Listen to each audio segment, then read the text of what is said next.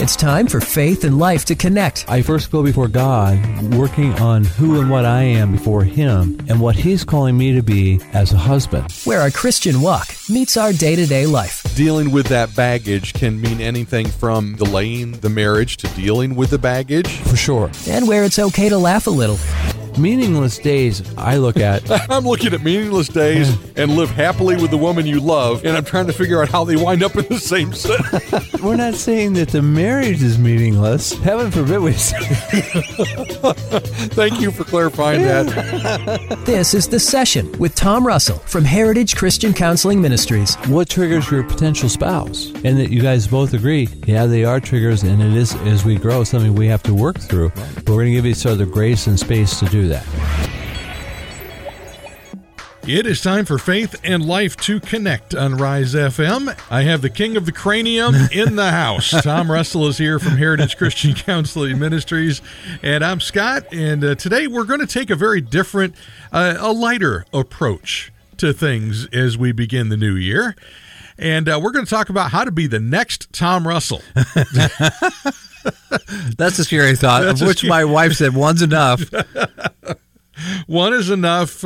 Well, one of your particular Tom Russell is enough. Yeah. But one thing I often thought we needed was more men and women like you who God is using to touch and help people across the area.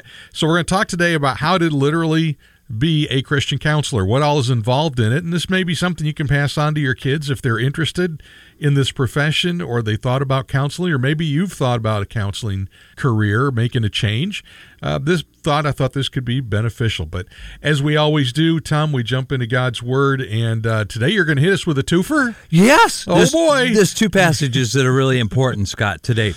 Out of Psalms 32, verse 8, I will instruct you and teach you in the way you should go, that all of us, God has a plan for, and He will teach us what way to go. It's interesting, just now on my phone, this scripture popped up, Matthew 6:33. Seek ye first the kingdom of God, and all these things will be added unto you. I think that's what an important timing-wise passage did just show up. So now we're talking about 3. Oh, boy. Triple scoop. Yeah, so He will show us a way to go. He will help us and keep His eye on us as we try to do His will. I think that's huge. Before seminary, and as I was contemplating and praying, Kathy and I were praying about seminary, always this particular verse was really important. Paul's writings in 2 Corinthians 5:17. Therefore, if anyone is in Christ, he is a new creation. The old has passed away. Behold, the new has come.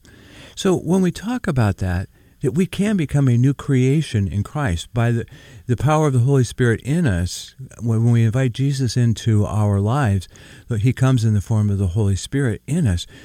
Now let's nurture that. Let's grow that. Let's help understand that. Let's help when the enemy attacks that with things like depression and anxiety, that we can find victory in Christ through the power of the Holy Spirit.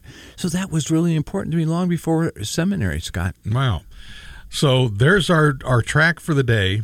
Maybe a little bit of a peek behind the microphone of Tom so you kind of get an idea of where he's coming from. Yes. So, all right, we're going to dive into a lot of different topics here. And probably the first thing that we ought to talk about a little bit is what kind of personality type, what kind of temperament should someone have if they want to do what you do? Let me lay out in a nutshell a small version. So they need to be a squirrel? Yeah, that's right. Sorry, too easy. It could be pretty squirrely around here you today. You could be nuts about it, right? Yeah. That's true. One very simple way to look at it. Gary Smalley in the mid-'80s talked about 4 different personalities. There's a whole lot of personality inventories in different versions. The personalities are like animals. They're all animal types. The lion, who's the leader and leads with a heavy hand, and it's going to be my way, and he rules. The alpha. Yes. And then there's also the beaver, who's the doer. He's the worker. He's the one who's going to be spending incredible amount of time working, and details are important to him.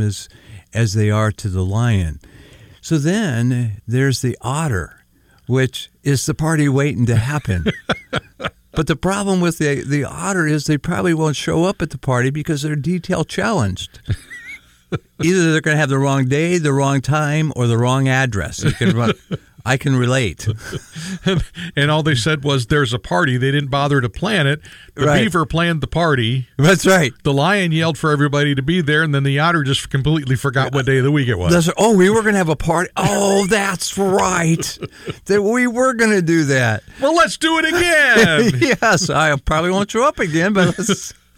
And then there's the golden retriever. That's the personality that is a very loving, relational individual. So when we talk about personalities, it depends on what your strength is. There may be a place in counseling for all four of those personalities.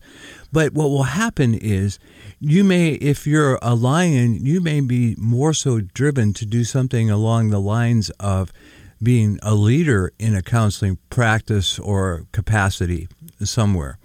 When we look at the beaver, they're going to be the one who is going to be very driven to write the employee guide. The employee handbook for the practice. Yeah, that's a scary thought to me. That would put me to sleep just thinking about it. And then the otter really would do well at helping promote the practice. The problem is they probably will forget some of the details to share. I could see the beaver being the one that winds up coming back and being the professor of and teaches the next generations coming up. Yeah, and that's true. The golden retriever would be the one who would really do well at family therapy, would really do well at marriage, and would have a great relationship with the client in the professional setting. Rogers' theory years ago was really about client-centered. In other words, they want to feel the good outcomes just based in the fact of how the counselor treats them in session. And so based on that, they are really great. Well, for me, the first two, I don't have no evidence that they exist in me. I'm certainly not the lion. I'm certainly not the beaver. I may have been a little bit. I needed to be a beaver to make it through seminary. More on that to come. But I'm definitely the otter, and that's why it's important I have a staff around me that is detail-oriented. Well, I kind of see Kathy that way for you. Oh, she is. Yeah. Oh, very much so. Those are the complementary traits of our relationship. I have no clue, and she does, about, oh, yeah, we're having a Christmas party. I think it's tomorrow night. No, it's Saturday. It's at 7. Yes. You're supposed to have bought me a present by now. Yes. Yeah, and bless her heart, she's got the patience of Job with that.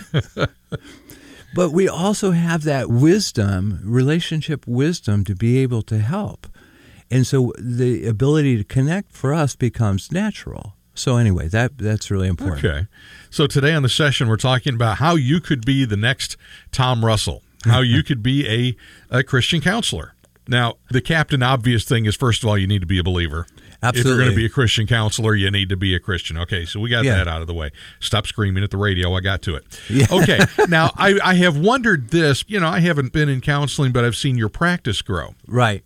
I'm just wondering, is it an important component that a counselor be married? Well, great question. If we're talking about marriage counseling, I think there's a real everyday presence of that. Couples coming in for marriage counseling do want to talk to someone who's married.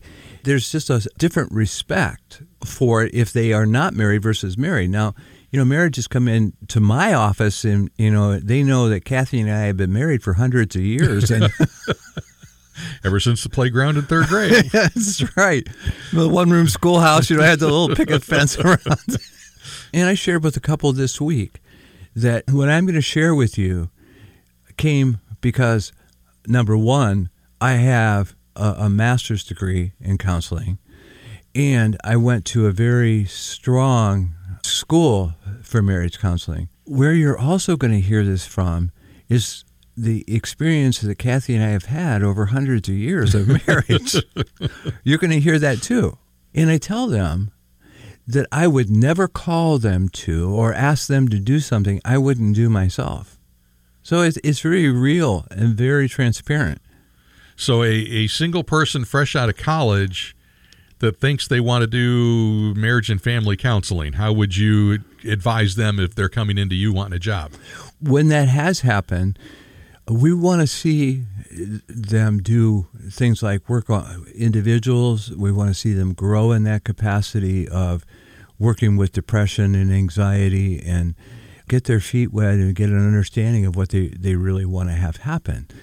What's interesting, too, is that some of the younger people would relate to some of the younger ones just coming out of college. You know, if we have a 17-year-old young lady who's struggling with depression and we let her see one of our therapists who's 60 years old, it's going to be like a grandma-grandchild relationship. And, you know, that could be good, but if the 17-year-old's reminded of her grandma that she really is struggling with from the counselor, that's not going to work out very well. So we do want to be careful there, and we want to find their fit. And one of the things when we do bring on a new counselor, one of my important questions is, what is your heart for counseling? Tell me what drew you into the field. Well, you know, for them, some might say, well, I really want to help people who have been abused, or I really want to help people who have high degree of anxiety because they can relate to it, who may have had a horrible childhood because of what was going on at home. They were driven by that. So that becomes important based on what their heart is. That will also talk about, does it fit our need? Right. Do you need another one of those? Yeah. If you've already got 3, you may not need another one right now. Exactly. Yeah. Okay. Right. Or if you're thinking about retiring, and maybe you need to think about, well, I need to replace me, so I need another family counselor and marriage counselor and that kind of thing. And the challenge with that is, as my wife said, one Tom Russell's enough. All right, so let's move on to the idea of education. This is a big deal, of course, because you can't just get out of high school and say, "Bammo, I'm a counselor." Yes, that's true. It doesn't work that way. And so what it's going to require is a bachelor's degree in a related field. My bachelor's, as an example, at Ohio State was in early and middle childhood development, basically child psych. They taught us about children at Ohio State. Then they taught us how to teach. So then you're going to, once you have a bachelor's degree, then you want to go for a master's. In the state of Ohio, you have to have a master's degree in order to get licensed, and you can't practice without a license.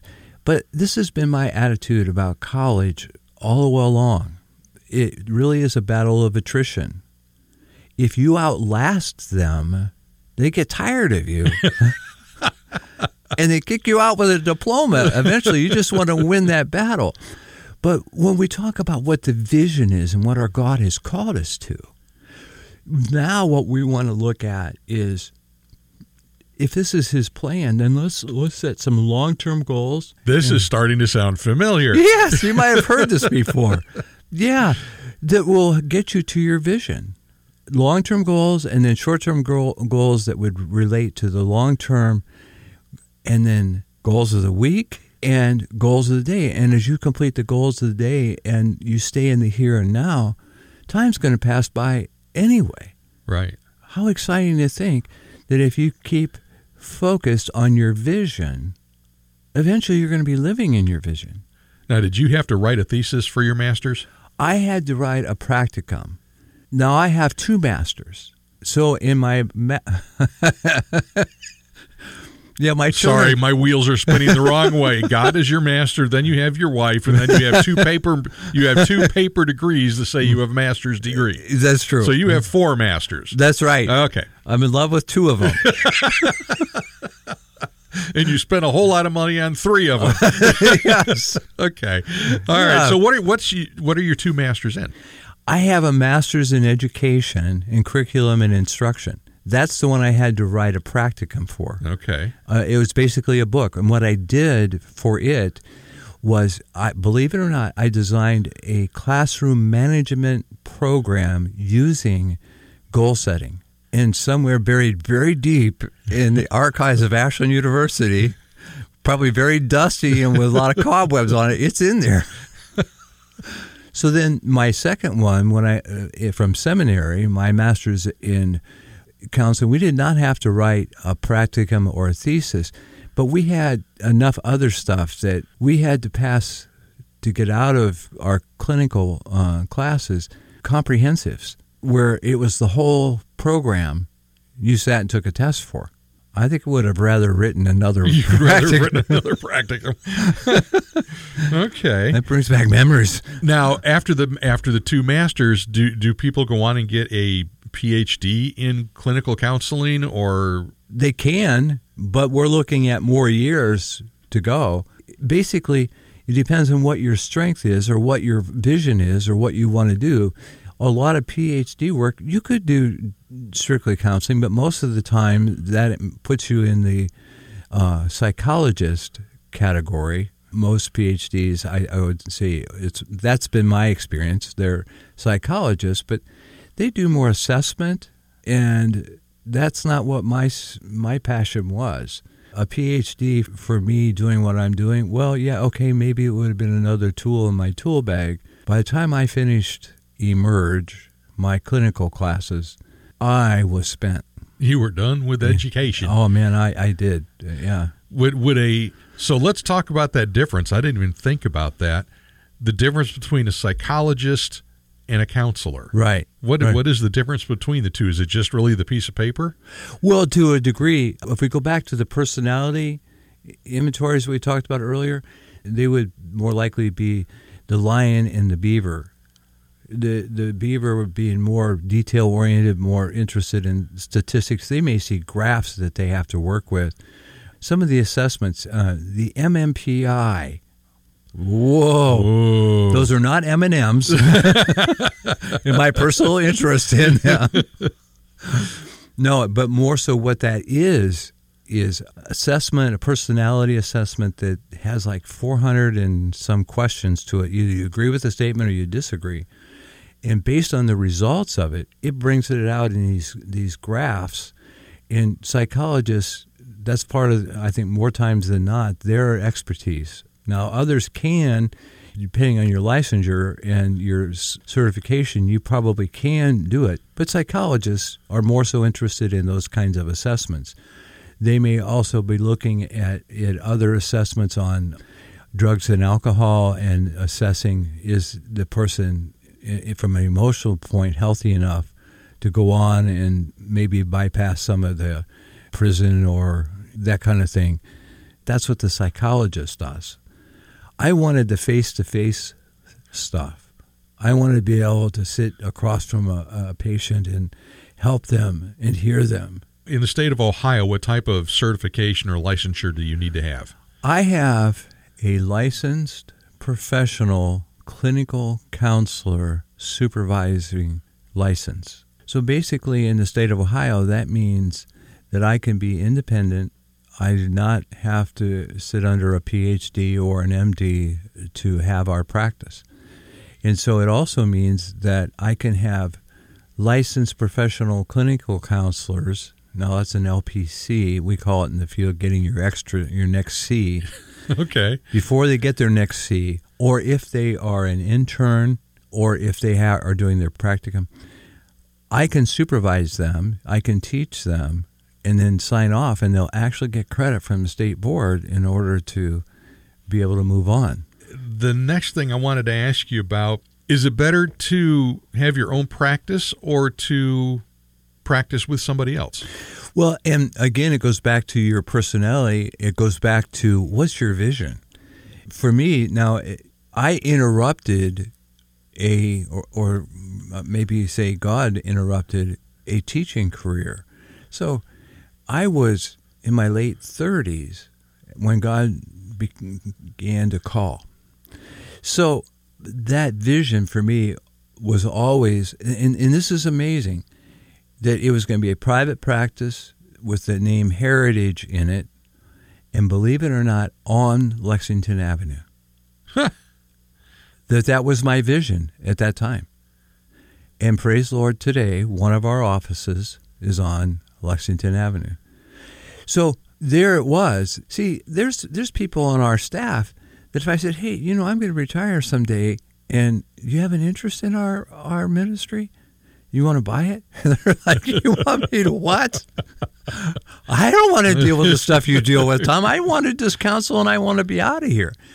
So there are those people. They don't want to deal with the headaches necessarily that comes with owning your practice. Right. But I've said it, and in fact, I even said it this week, that we all have a relationship with our jobs. Now, some people like that relationship better than others, but it's true that we do. There are things that I put up with at Heritage that, I probably am a little tired with the business side of it, but the face-to-face, it oftentimes is energy producing, so it gives me energy. Here's your rabbit hole for the day. All right. Okay. Let's do it. Are you able to set aside Tom Russell, the counselor? Yeah. When you go home and you have Tom Russell, the husband and father, right, and now grandfather, have you ever been tempted to go into counseling mode with Kathy? Oh, yes. Yes. And did she know it? I've learned to duck. Did it come in handy with the kids as they were growing up, though? In some cases, it did. But what's interesting, too, and we poke fun of it, when Kathy and I both knew that I was being called into the counseling field, she made me promise that I would never counsel her. And I think it's really good because I can just flat out tell her. You're not counseling her. Now you're just telling her what you think. Yeah. No, if she should ask, or, I might. See, I also, the educational side of me, how that's important too. So psychology, yeah, but what God's Word is saying in articles, what Christian research might be saying, or listening to something that would be edifying to us, I could say, honey, I think this would really be good. We ought to listen to it together. And she's really on board with it. So how do you go about deciding what type of counseling you do? Because there's addiction, there's drug and alcohol, there's family counseling, marriage. How do you kind of decide which way to go? For me, my heart, I just knew. I knew that God clearly was saying marriage. So I've often said at Heritage that Heritage was born in my heart for marriage. That's what created it. That's what got it started. So, but others, they want to help the person who may have been abused because they had abuse in their history. And I never put these dots together until long after I had been in practice a number of years, that I was driven, if marriage was number one on what I would love to work with and treat, a close second was parenting. What was really powerful about the parenting was this, that I realized that what I grew up with, the broken, well, I won't say broken, but the devastating negative environment that I grew up in, I was driven to help people not go through what I did. Now, there are people who are aware of that up front, and that drives them into counseling. It was just like a revelation to me after the fact. And so not only that, but then helping students who were struggling because of the home environment, which is exactly where I was. Well, after a while, I began to realize, why is that so important to me? And it occurred to me, because of what I grew up in, to help families make education a positive and not a negative. It's almost, in some households, it's like a dirty word. And it shouldn't be. Yeah. Yeah. All right, Tom, once again, time has gotten away from us, so I want to stretch this to next week. Okay. Let's do a twofer on this. Okay. All right. Sure. In the meantime, if somebody would like to have a conversation with you about becoming a Christian counselor, right, how can they get hold of you to start a conversation? The teacher in me loves to teach about what this field is about. I can be reached at heritagechristiancounselingministries.com.